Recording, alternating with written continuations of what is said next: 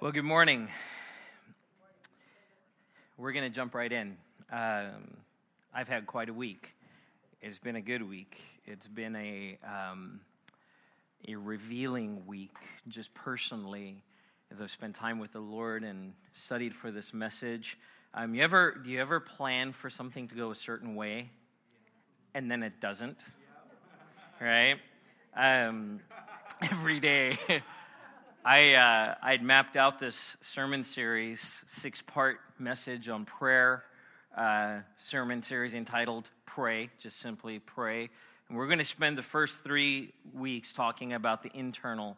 We've talked about search me, break me, and send me. And it's kind of that, Lord, do something in me first. And my plan was today to move into kind of more of a practical, let's unpack or let's explore some of what the Word talks about as what prayer is. And we're going to look at, the prayer of faith and the prayer of intercession. And I was just going to give some practical tools.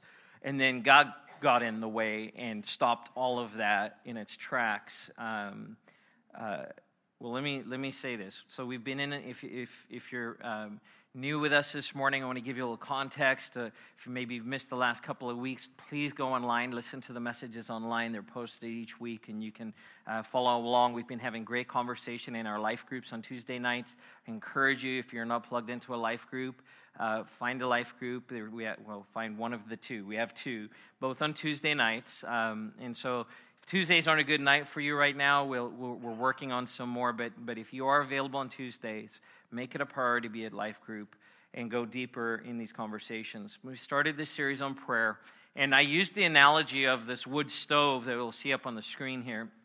This is a wood stove that we had in our house in Anchorage, and it was really a key part of our heating our home in the winter. We had a furnace that would heat the home, but not as effectively as this wood stove. And I realized really quickly that this wood stove was only effective if there was a fire in it. Otherwise, it was just a big honking piece of metal in the corner and not very pretty to look at. But man, when there's a fire in it, it was the most beautiful thing in the house. When it's negative 13 outside and there's a glowing fire, you're like, I like that better than a big screen TV. But there had to be a fire, and not just a small fire. There had to be a consuming fire, a good coal bed in there that would heat that entire metal monstrosity up, and it would get our home just nice and toasty. Been talking about how prayer is the same way. The prayer in the life of the believer is like a wood stove that needs to be cultivated. A fire needs to be started, and then it needs to be stoked. And there's logs that need to be added in, and you need to start with a kindling and get it bigger and bigger, and then as the fire grows, you get more logs on it, and it becomes more efficient. It burns hotter, and you feel the effects. Sometimes we don't feel the effects of our prayer life because we're throwing up random prayers like logs that aren't on fire. And God says, I want not only you to feel the effect of your prayer life, but I want other people to feel the effect of your prayer life. But it has to be cultivated. It has to be stoked. So it starts on the inside. James 5:16 says the prayer of a righteous man is powerful and effective. And I'd mentioned how we like the powerful and effective part. I'm like, hey, sell me something or give me something that's powerful and effective. And I'm going to be like, yes. I'm a tool guy. If you give me a powerful and effective tool, yeah, that's going in my toolbox. I want the right tool. We skip over the righteous part, though. The prayer of a righteous man, the prayer of a righteous woman is powerful and effective. There's a caveat that there needs to be something happening in our lives that fuels our prayer life. So this picture of the wood stove, the picture of that fire that's burning on the inside of us, that then consumes those things that come our way like they're nothing. Search me, break me, and send me. Search me, break me, send me. Like I said, I'd intended to kind of shift from that internal focus to now let's just get into some nitty-gritty, and then I got stuck. I got stuck on Isaiah's experience with God. I got stuck sitting at my desk in my office this week with the Bible open in front of me.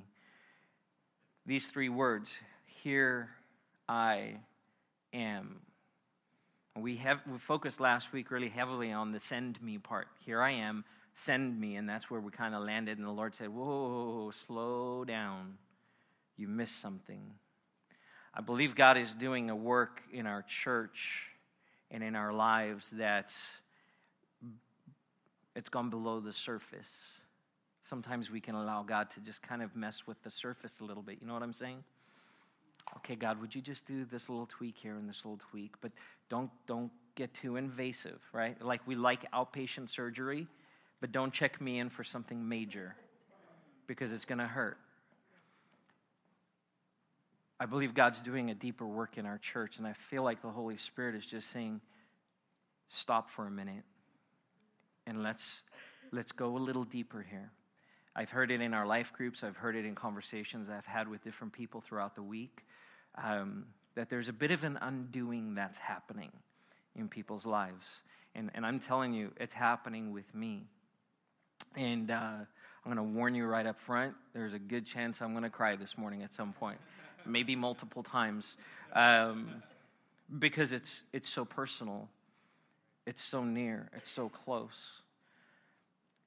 So I want to invite you this morning to avail yourself to the Holy Spirit. Forget about the people around you. As much as is possible, forget that I'm even speaking these words, and let God speak to you this morning. Let the Holy Spirit do a work in you today. Here I am. Isaiah 6:8. Isaiah is standing in the presence of God. In fact, in Isaiah 6:1, he says, I heard the voice of the Lord saying, in the year that King Uzziah died, I saw the Lord sitting upon a throne, high and lifted up, and the train of his robe filled the temple. I saw the Lord, which implies something. He was close. He was in his presence, right? You can walk out that door and around the corner and I don't see you anymore. But if you're right here, I see you. Isaiah was in the presence of God. And I talked a little bit about this last week, what the presence of God does. We need to be sent out of the presence of God. Like I said, I feel like I got to that point too quickly. And God's like, back it up a little bit. Linger in my presence a little bit. I saw the Lord. And then down in verse 8, and I heard the voice of the Lord, again, close. Whom shall I send and who will go for us? Then I said, here I am. Here I am. And we talked about send me last week, but I want to land on here I am. Isaiah was present in that moment with his heavenly Father. Fully present. God had done a restoring work, a forgiving work, a cleansing work. The angel had come with the coal and touched it to his lips because Isaiah realized how broken he was and how needy he was. And God had taken care of that and painted a prophetic picture of what Jesus would do for us and has done for us. And it leaves Isaiah in a place where he's standing before his Father, simply saying, here I am. Here I am. It's God's heart all through Scripture to be with his people. There's no place in Scripture where you can go where you find that God is far removed. Some of you will remember this song. Some of you don't even know the person I'm talking about. But Bette Midler, and there it is, sang a song, and she sang these words, from a distance. God is watching from a distance, right? Wrong. God is imminent. He is near and he is close. And it has been his desire since creation that he would be near to his people and that we would be near to him. And not just proximity. The name of our church is New Community. And someone was asking me the other day about the name. And I was like, I wanted to go into, well, here's our vision, blah, blah, blah. In fact, let me share this story. It's interesting coming in as a new pastor to an existing church versus church planting, which Megan and I had done before. See, as a church planter, everything's new, and you just make all the decisions from the ground up. And so the name of our church in Anchorage, we decided on that name. We picked it because it meant something to us. But when you come into an existing church that has a name, you have to learn to love that name. And that was my prayer this last year. Lord, I want the vision. I want to understand why this church is called New Community more than it just sounds like a cool or Christianese name. And the Lord started birthing this in my heart. And some of you might have heard me say this before, but I think it's important for us to all hear it. See, the idea of community is lost to us. We don't really live in community. What we do is we live in proximity. I live around other people, and I see them. I might even see people I know at the grocery store, on my street, but we really don't live in community. See, community implies that I know you, and I know about you, and I care about you, and I'm willing to do things with you and for you. That I'm willing to give you the shirt off of my back. That I'm willing to care for your family and put your needs ahead of mine. That's community. We've lost that. We live in proximity. And I believe that in this church, what God is wanting to do and is doing and has been doing for many years is that He is building a new community.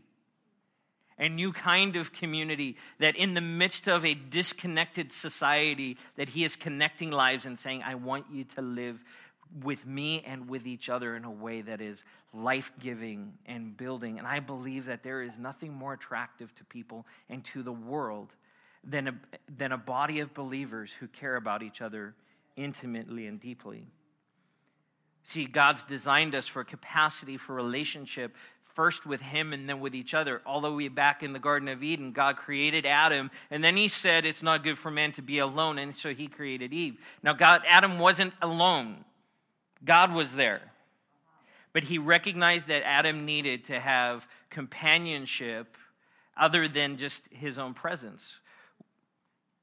But God was there with them, and He communed with Adam and Eve, and He walked with them in the cool of the night in the garden, and there was relationship, and it was close.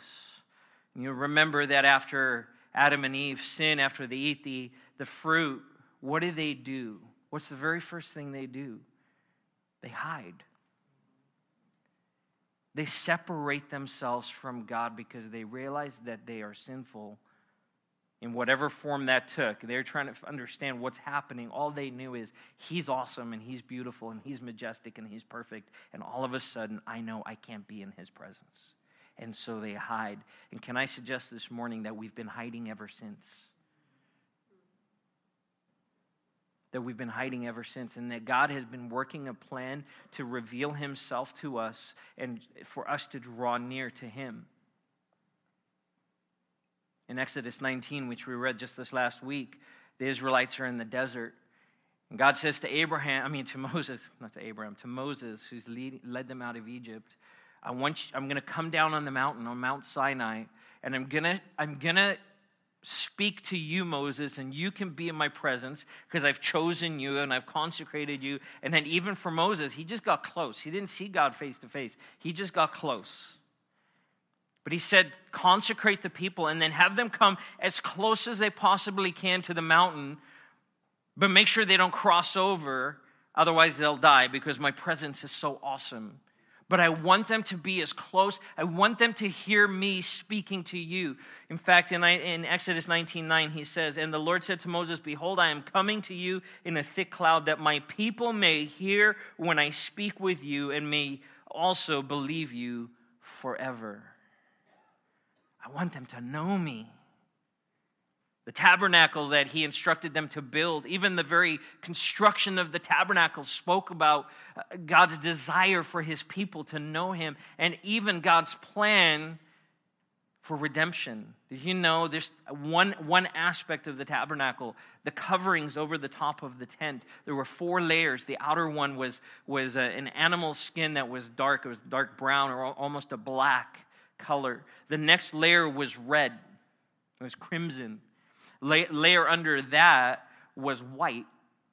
And then the 4th layer was a tapestry of purple and gold that was beautiful. And that was when you were in the tabernacle and looked up, that's what you would see.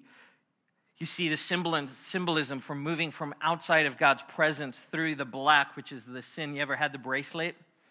The gospel bracelet? right? Those four colors. You go from the black, your sinful condition, through the red, the blood of Jesus. You're made as white as snow, and then you enter into his kingdom and into his presence.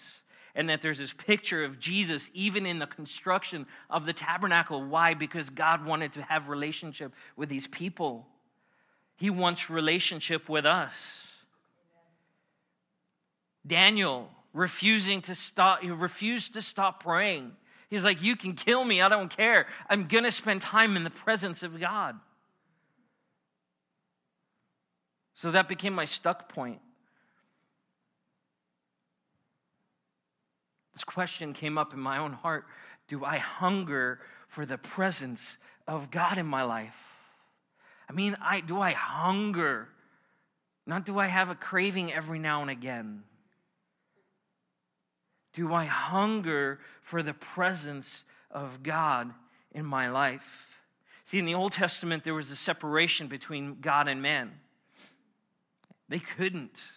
There was no way. It wasn't even possible. In the New Testament, the disciples walked with Jesus. They literally walked with him like Adam and Eve had done with God in the garden. The disciples walked in the presence of God as Jesus introduced himself and put himself in our reality. For us, we have a total free access pass. The restrictions and the limitations that you see in the Old Testament, we don't have them. We don't have them. Can you imagine this? Disneyland. Prices at Disneyland, right? Gulp. Like the Southern California Select Pass where you can go like 3 days a year, right? And you have to mortgage your home to be able to buy it. If someone came to you and said, listen, I'm going to give you the top tier Disneyland pass, access to everything. In fact, Club 56, anytime you want, totally free. How often would you go?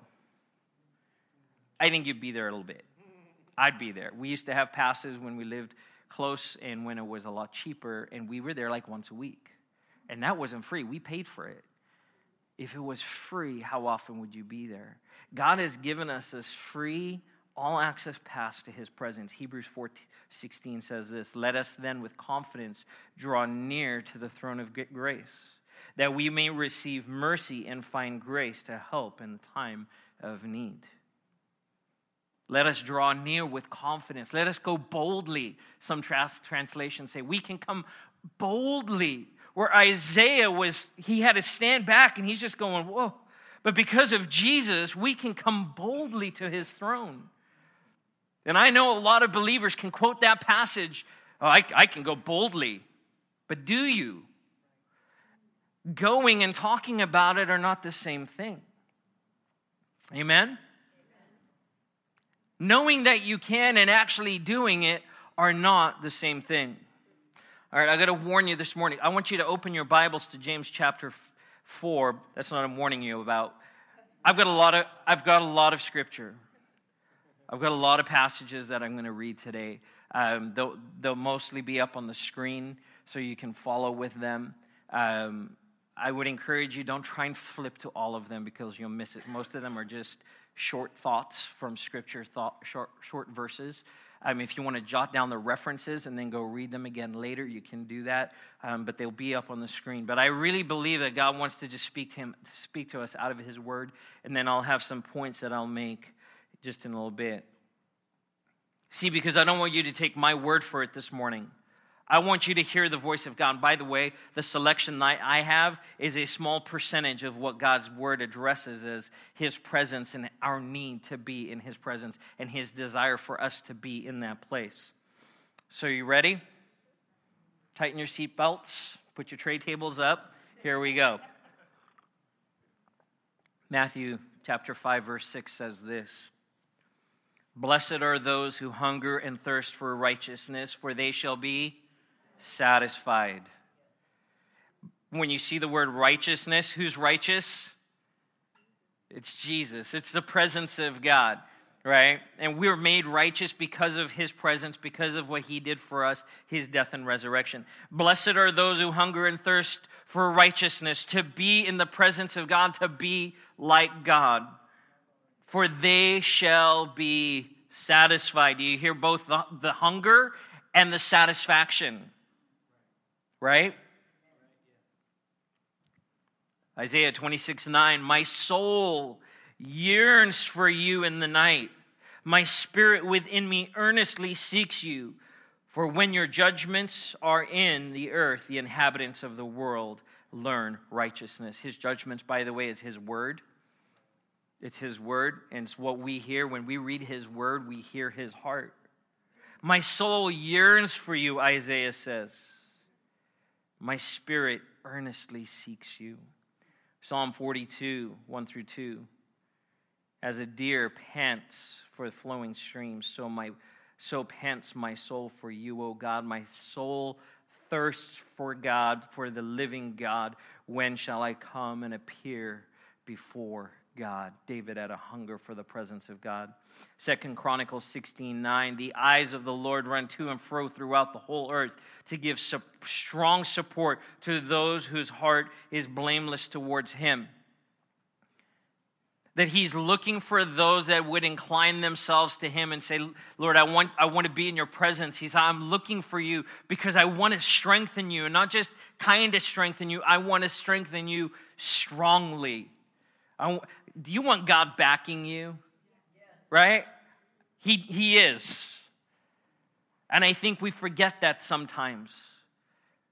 To give strong support. Amos 8:11, this is a warning. This is kind of the opposite of what we're reading, but it's an important warning. Amos prophesied this, behold, the days are coming, declares the Lord God, when I will send a famine on the land, not a famine of bread, nor a thirst for water, but of hearing the words of the Lord. A famine of hearing the words of the Lord. That God's words are like sustenance, like they are life to us. And that when we are not hearing His voice and hearing His word, we are starving. We need to break the famine. We need to break the famine. Psalm 24, 3 through 6. Who shall ascend the hill of the Lord, and who shall stand in His holy place? He who has clean hands and a pure heart, who does not lift up his soul to what is false and does not swear deceitfully, he will receive blessing from the Lord and righteousness from God, from the God of his salvation. Such is the generation of those who seek Him, who seek the face of the God of Jacob. Enough said. Psalm 27:8. You have said, seek my face. My heart says to you, your face, Lord, do I seek. Your face do I seek. In Psalm 105:4. Seek the Lord and His strength. Seek His presence continually. Seek His presence continually. I want to speak this morning about prayer and the presence of God. Prayer and the presence of God. And what prayer does in the life of the believer in ushering us into the presence of God. Now, we understand that because of Jesus' death and His resurrection, that the curtain of the temple was torn in two, and that God's presence was released in that moment across the earth. God had held Himself back on our behalf. See, if the presence of God had covered the face of the earth when we were in our sinful condition, we would have died before Him. And so God restricted and limited Himself on our behalf because of His love for us. But when Jesus died and the curse was broken and that the curse of sin was destroyed, that curtain was torn into, and the presence of God was freed into a place where God's presence is with us all the time. And we understand that as believers. That God's presence, so when we say things like we're ushering in the presence of God, really what we're doing is we're getting rid of our distractions and remembering, oh yeah, God, you're right here with me. Because we get distracted. So He hasn't gone anywhere. We have, and we need to come back. And I love that it's not a huge journey. It's this. Prayer in the presence of God. Prayer in the presence of God. See, the presence of God must be a priority for the life of the believer. And I think sometimes we get into this practical, pragmatic approach to our Christianity. Just tell me what books to read, what verses to read, how much I need to pray, how often should I go to church? Do I need to go to church to make sure that I'm not on the outside, but I'm on the inside? How much do I need to give? Do I really need to tithe? Just give me the practical stuff so I know how much I need just to get by. What keeps me in the club, right? Just think minimum effort. And that's not an easy word to hear, and it's not an easy word to preach, but I've lived there, even as a pastor. And God says, you got it all wrong, that my presence has to be a priority for you. In fact, you need a hunger and thirst for my presence. I mean, when you're hungry and you haven't had something to eat in a while, like that's all you think about, right? You just, when's that next meal coming? Hunger and thirst for your presence. It has to be a priority for the life of the believer. James chapter 4, which is our key text this morning, says this: draw near to God, and he will draw near to you. Cleanse your hands, you sinners, and purify your hearts, you double-minded. Once again, we like the beginning part of that. Right? I draw near, he draws near, everyone's happy. And then he goes, no, cleanse your hands, you sinners. Purify your hearts, you double-minded. Well, but I'm under the blood. Yes. And we still make boneheaded, knuckleheaded decisions and walk away from God. And we reject his presence daily. And so the cleansing of our hands and the purifying of our hearts is not like we're getting saved all over again. It's like we're choosing to walk out of the mud and the muck and say, that's not who I am anymore. I need to be back here where the Lord is. And I need to just get the world off of me and the ideas and the stresses and the fears and the things that consume in this world. I need to get rid of those, and I need to focus on the presence of the Lord. Draw near to God, and he will draw near to you. Who does the drawing? I mean, who draws first, rather? We do. Draw near to God. It's an instruction. It's a command to you. You draw near to God, and he will draw near to you. Now, for the person who doesn't know the Lord, the Bible actually says that he is drawing you to himself. But for the believer, when you come to a place where you put your faith in Jesus Christ and you say, Lord, you're the Lord of my life, he now puts this responsibility on you to say, you draw near to me. And I will meet you in that place. To the degree that you want to be with me and meet me, I will meet you. And I will sustain you. So just over 20 years ago, I met this gal at Life Bible College just down the street. And Megan and I started dating. And I can honestly say I pursued her. But she didn't pursue me at all. She was so focused on school, and she was like, I'm not getting distracted. And so I had to pursue her, and I did. I went for it. And I just wanted to be with her all the time, to the point that she's like, leave me alone. I would look for opportunities to be with her. I kind of figure out where she was going to be at certain times of the day, and then just happened to bump into her.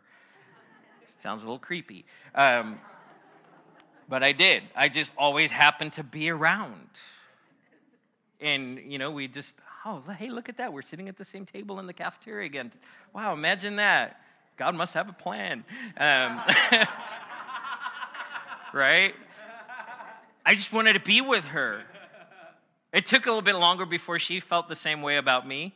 In fact, there was a season of breakup in there that wasn't initiated by me, but I'm thankful for, because God's like, yeah, you're a knucklehead, and I need to do some stuff in you. But we ended up dating and got engaged, but I just knew this. I wanted to be with Megan. She's the person I wanted to spend time with. Can you imagine a dating, engagement, relationship that goes like this? Hey, listen, I'm really interested. I'm going to talk to Megan because it'd be weird to talk to any of you. I really want to be with you. I really like you. But can we just hang out like once or twice a week for an hour or so. And then I'm going to go hang out with other people, maybe even some other girls. But I really like you, and I feel like there's a plan. God has a plan for our lives. But I'm just going to give you a bit of my time. What would her response be? You're an idiot. Right? Get away. No. What if I came to her and I got on my knee and I presented a ring and I said, hey, honey, I love you. Would you spend your life with me? I want to be married.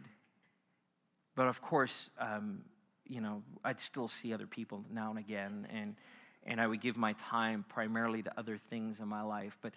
But it would be convenient if we were married and we could live in the same place. And then when we got to hang out, we got to hang out. But otherwise, would she say yes? No, she'd probably punch me in the face. Come on.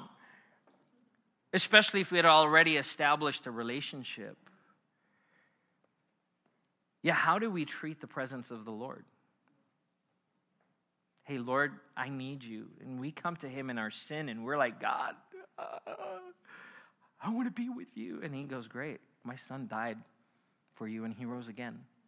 And I've opened up the door for you to have free access to my presence, to my very throne room, anytime you want. Okay, Lord. Well, listen, I want to spend time with you, but I'm a little busy, and I've got other things going on. So I'm going to give you some time on Sunday morning, and maybe once or twice during the week, and I might listen to a sermon or sing a song in the car. I believe it breaks the heart of God. And we miss out. We miss out. So why does God want us to draw near? Because he says, I got awesome things for you. But I need you to want it. I'm not going to force it on you. I need you to need me. I need you to hunger and thirst for my presence just like David did, just like Daniel did, just like Moses did, that these men and these women wanted to be with me. You have it. But you need the same hunger. And you need to realize that I will meet something in you that can't be met anywhere else. Do I have a hunger for the presence of God? So like Megan and I, some things go really well together. That's right. Peanut butter and jelly go well together. Beaches and sunsets go well together. Right? Come on. All right. But you guys are just sitting there in shocked, stunned silence. This is a little light note in the middle of the message. Chocolate and ice cream. Amen. Go together. A rainy day and a good book. Right? Go together. Or a movie. Right? Thank you. Prayer is not a standalone activity. And I think sometimes we approach prayer in this way that it's just, I got to check the box. Did you pray? Okay, I prayed. Yeah. Okay, I did my 5 minutes. I did my 4 hours. I did my whatever. Right? 4 hours of prayer. You know that even praying 4 hours, if you're doing it out of the wrong motivation, is not a good thing. Prayer is not a standalone activity. In fact, it works best when it is paired with other activities. And I've got 4 things I want to share. 4 places, 4 pairings, I believe, will increase our awareness of the presence of God, that will put us in a place where our distractions will be removed and we will see God the way that Isaiah did. I want that kind of experience every day. Oh, God, you're just awesome. Oh, I don't even have words. You're just awesome. That kind of experience. First is this: prayer and praise. Prayer and praise go hand in hand. They go absolutely hand in hand. They are so intertwined. In fact, you would be hard-pressed to read in Scripture and decide what's a prayer and what's praise. Read the Psalms. It is just all intertwined. But there is something powerful about music. I went to a Toby Mac concert last night, and it was so cool. And I was geeking out on the lights and the tech and how they were changing out the stage so fast. And I'm not a big music guy. If you get in the car with me, I'm either just sitting in silence or listening to news radio. That's where I live. Some of you are like huge music nuts. You're always listening to music. It's not, but I love to praise. And there was a moment last night where we weren't at a concert anymore. We were just in the presence of God as we were praising Him. And it was just cool. It was just cool. Plus, I had a fun night with Gavin, so it was really neat. Psalm 34:1. I will bless the Lord at all times. His praise shall continually be in my mouth. That there will never be a point in my life where His praise isn't on my lips, where I'm not praising God. And it doesn't have to be a song. The Bible says, sing a new song.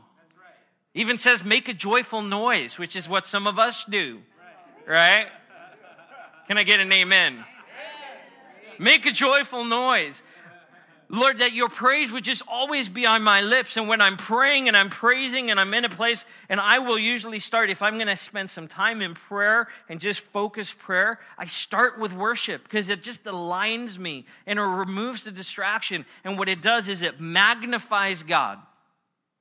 Who of you have ever heard that term in church? Oh, magnify the Lord. I go way back there, right? How many of you would risk and say, you know what? I've sung the words, but for a long time I had no idea what that meant. Sounds cool. Magnify God. What does that mean? What it means is that I start looking at Him and His presence comes so close and is so magnified. It's not that you're making God bigger, that you're drawing so close that you don't see anything else. Right, we have electron microscopes right now where they can just see like these subatomic particles, and they press in and they just keep going deeper and deeper and deeper. That when you press into the presence of God and praise, and when you worship Him, especially when you praise Scripture, just the facets and the understanding of who He is just magnified, and you draw so close. And in praise, as I pray and I praise together, His awesomeness becomes more real to me. Plus, music just has an effect on us. Even if you're like me, you're not a big music person, you know that music moves you. And not just your feet, right? Getting in the beat, like, I'm not going to dance, it'll be ugly. But it moves you. Plus, the auditory sense, when you listen to something, you can be transported back into a time and a place like that. So you can just be humming a tune or hear a song, and you're reminded of the awesomeness of God. Prayer and praise go hand in hand. Second is this, prayer and silence. Prayer and silence. We live noisy lives. We live noisy lives. We live in a noisy world. The idea of absolute silence is really lost to us, because even if you're sitting in your home or in your car, you're hearing beeps and whirs and noises in the dishwasher, and there's that fork going click, click, click in the dishwasher, and you're like, anyone else? Yeah, you're like, and then you have to go fix it. And we live noisy lives. And it's a struggle for us to be quiet, and some of us don't like quiet. We don't do well with quiet, because when you're quiet, you start thinking. And we love to disconnect. We use that term, right? Unplug. I just need to unplug. I'm going to just watch this TV show because I just need to unplug. I'm going to listen to that song because I just need to think about nothing. Because in those moments where there's quiet and we still and quiet our hearts before the Lord, He starts going, I'm right here. I love you. And sometimes that can be uncomfortable. Because you remember, it's been a while since we talked. Psalm 46:10. Be still and know that I am God. I will be exalted among the nations. I will be exalted in the earth. God's like, listen, I don't need your help to make me bigger. Now, He calls for our partnership. But if you're, I think the caution here for us is not just for the person who's just busy talking all the time, where there's noise in your lives and you're just distracted, but even for the person who's always just talking about the things of God. You're talking about God, but never talking to God. Can I say that again? I think some Christians get so busy talking about God that they never actually talk to God. And they're like, hey, I have God figured out. I know this, and here's my theological points, and let me just get my Bible out, and I'm going to back that up with Scripture. And God's like, hello? I'd love to have a conversation with you about me. Be still. Be still, that we need silence. We need to create space in our lives where we're just quiet. One of the major news anchors years ago did an interview with Sister Teresa, and I forget, it was like Dan Rather or one of those guys. And in talking to her, he asked her, so Sister Teresa, when you pray, what do you say to God? And she said, I don't say anything, I just listen. He said, very cleverly, well, what does he say? And she said, he doesn't say anything, he just listens. And then she looked at me and she said, I can't explain that to you. If you don't know God, you will never understand what I just said. Sometimes I come to the Lord in prayer, and I'm just, blah, blah, blah, blah. God I need, God I want, God would you, yeah, right? I pray for my church, Lord. No, I do it in a better attitude than that. Lord, I do pray for you. I pray for you. But we get busy. I have my list and my chart and this, and I got to pray this way. And God's like, just stop and listen. Without music, without a sermon, just listen. Be still. And I think all the more in our society, in our culture, as we get noisier and noisier and noisier, God says, be still. Third thing is this, prayer and solitude. Goes hand in hand with silence, but not always. Solitude, being alone. And some of you will squirm in your seats at the very sound of the word. And some of you are like, yes. Right? The need to be with people. Extroverts go, amen, and introverts are like, oh, no. But even for an introvert, it's not just being alone. It's not just me time. It's you in the presence of God. So praying in such a way that you are just alone with God. I have a hard time with this. I'm a people person. And I get distracted by my own thoughts. Right? Anyone else? Like if I'm alone for 10 minutes and my mind is all over the place. But that we need to take time away. Jesus withdrew to pray. And I want to show, I actually have 3 verses up on the screen. And I put them all on one because I want you to notice something. They're out of 3 different passages, 3 different gospels. They all say the same thing, and there's more. But Jesus often withdrew to the wilderness for prayer. Luke 5:16. He withdrew to the wilderness to pray. And how much did he do it? Often, right? It wasn't like Jesus took a once-a-year retreat to the mountains to be with God in a nice cabin, right? That he went into a wilderness often to be alone with God and pray. And rising early in the morning while it was still dark, he departed and went out to a desolate place, and there he prayed. Why desolate? Why isolated? Why withdrawing to the wilderness? No distractions. No distractions. And after he had dismissed the crowds, he went up on the mountain by himself to pray. When evening came, he was there alone. In fact, it keeps going, and he didn't even tell anyone where he was going. The disciples were like, we've lost Jesus, right? And they have to go find him. They're like, we didn't know. And he's like, just time with me and my Father. Can I just suggest this morning, if it was important for Jesus to do this, it's important for us to do this. to get into a place where we are alone in the presence of God without distraction. And that's going to look different for different people. It might mean that you set your clock once in a while to wake up at 2 o'clock in the morning, when everyone else is asleep and you're out in the living room by yourself just listening to the voice of God. It might mean that you get away every now and again. But find place to be in the presence.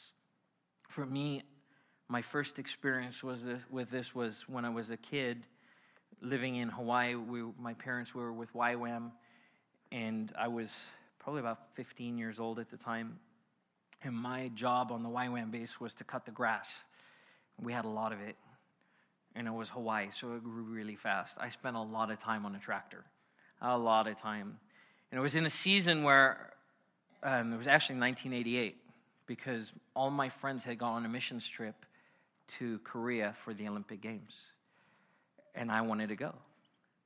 And I prayed about it and felt like God gave me a green light, only to be told I couldn't get a visa because I was a South African citizen, and I was crushed. Literally every single one of my friends was gone for the entire summer, and I had to stay back and cut the grass. And it was one day we had 2 properties. The one was just this nice campus, and then the other was just a big field. I don't know why we cut the grass in this big field, but it just gave people something to do, people like me.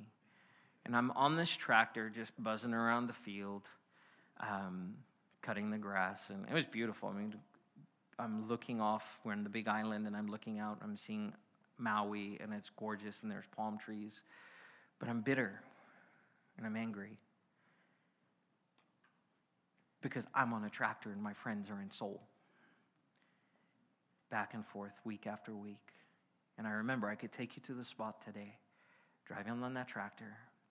I can tell you the direction I was going, where the Lord just spoke to me in the most gentle, tender way. And he said, I needed you on this tractor. I wanted you to be here because I wanted the time with you. I wanted you to hear my voice. And it's the first time in my life that I could say, and it wasn't an audible voice, but I just knew I was in the presence of God on a tractor cutting the grass. God wants to be with you so badly. And sometimes he will change your plans, and you might get frustrated. Why did that cancel? Why did that happen? God's going, I'm trying to orchestrate it so that I get some time with you. Like with Megan, I just happened to be where she was. God's like trying to intersect our lives and goes, would you just carve out some time and meet me in a place where I can speak to you? Prayer and solitude. And then finally this, prayer and fasting. Prayer and fasting. One that we're probably more familiar with.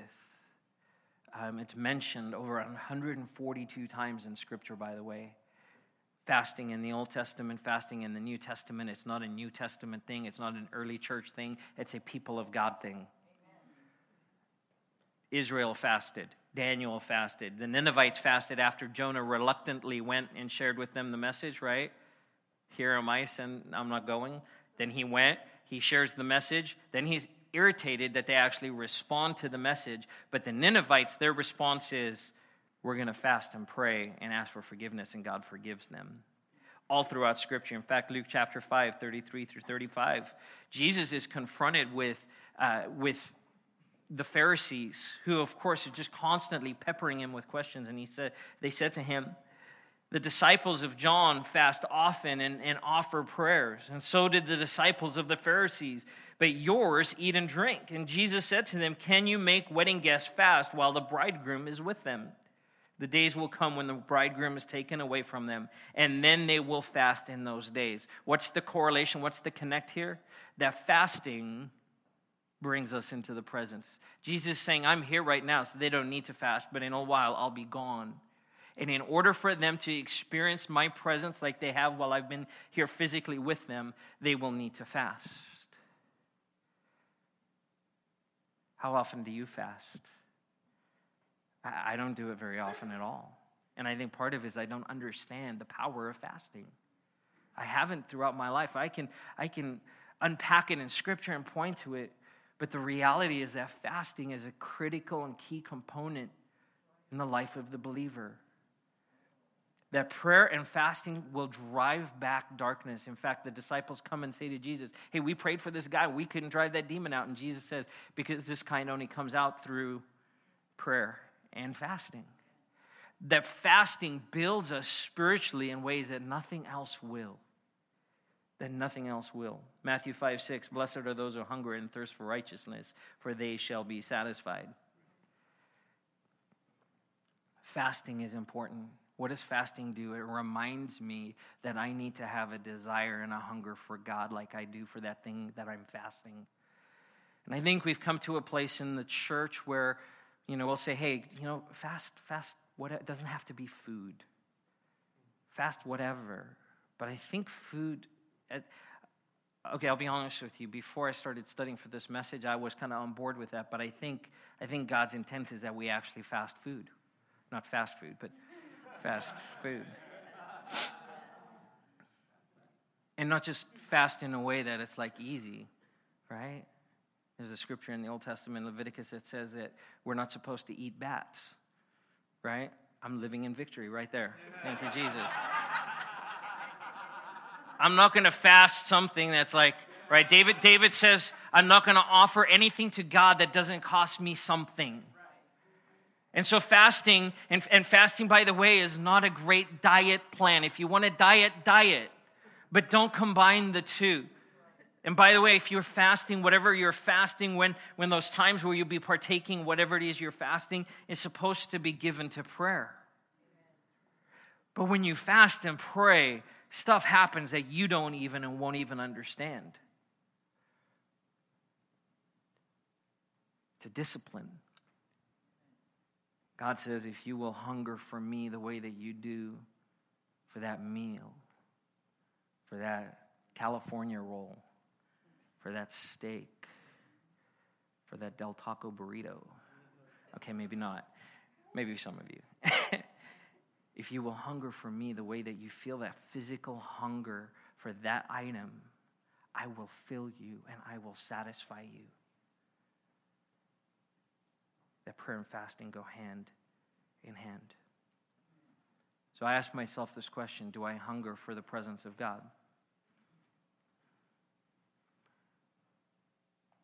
Do you? Do you really hunger? See, because we can talk about prayer and I can unpack the practical points of prayer. And we can talk about the 6 different kinds of prayer in Scripture, and I can give you Scripture references. But if you don't have a hunger for the presence of God, it's empty. It's just empty. You're empty.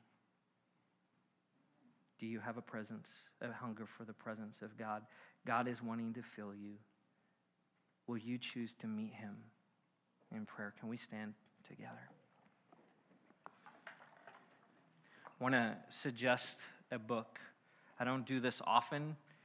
I believe much of what we read in the church today is a cheap alternative to the Word of God. Right? A lot of Christian books are just, right, Christian self-help. Just read the Bible. Okay, rant is over. Spirit of the Disciplines by Dallas Willard will rock your world. It will transform your life. I encourage you, if there's a book, any one book that you have on your bookshelf in regards to spiritual discipline, this is it. He unpacks some of these ideas even more. He talks about just the presence of God daily in our lives and what that looks like. Because this is a lot deeper than we can even deal with in a Sunday morning. Father God, this morning, or just even sense now your presence in a deeper, stronger, just like the smoke that came down on that mountain, a thick cloud of smoke. God, I don't want to have a wispy relationship with you. Lord, we want to have a deep, thick, all-encompassing relationship with you. Father, I pray that you would give us a hunger for your presence. A hunger, Lord, an insatiable hunger. And the more that we try, the more that we press into you, the more that we draw near to you, the more that we will want to be in that place. I want to ask this morning, as every head is bowed and eye is closed, if you're hearing what I'm saying and you're going, Barry, I don't even know what it means to be in the presence of God. I've never received Jesus, and I feel like I'm on the outside listening in, and I want what you're talking about. If you've never made a decision to follow Jesus and make him the Lord of your life, I don't want to move forward without giving you an opportunity to do just that this morning. So here's what I'm going to ask you to do. If that's you and you want to say yes to Jesus, if you want to take the first step of entering into his presence today, would you just raise your hand and look up at me so I can just agree with you? No one's looking around. I just want to make sure that everyone has the opportunity to say yes.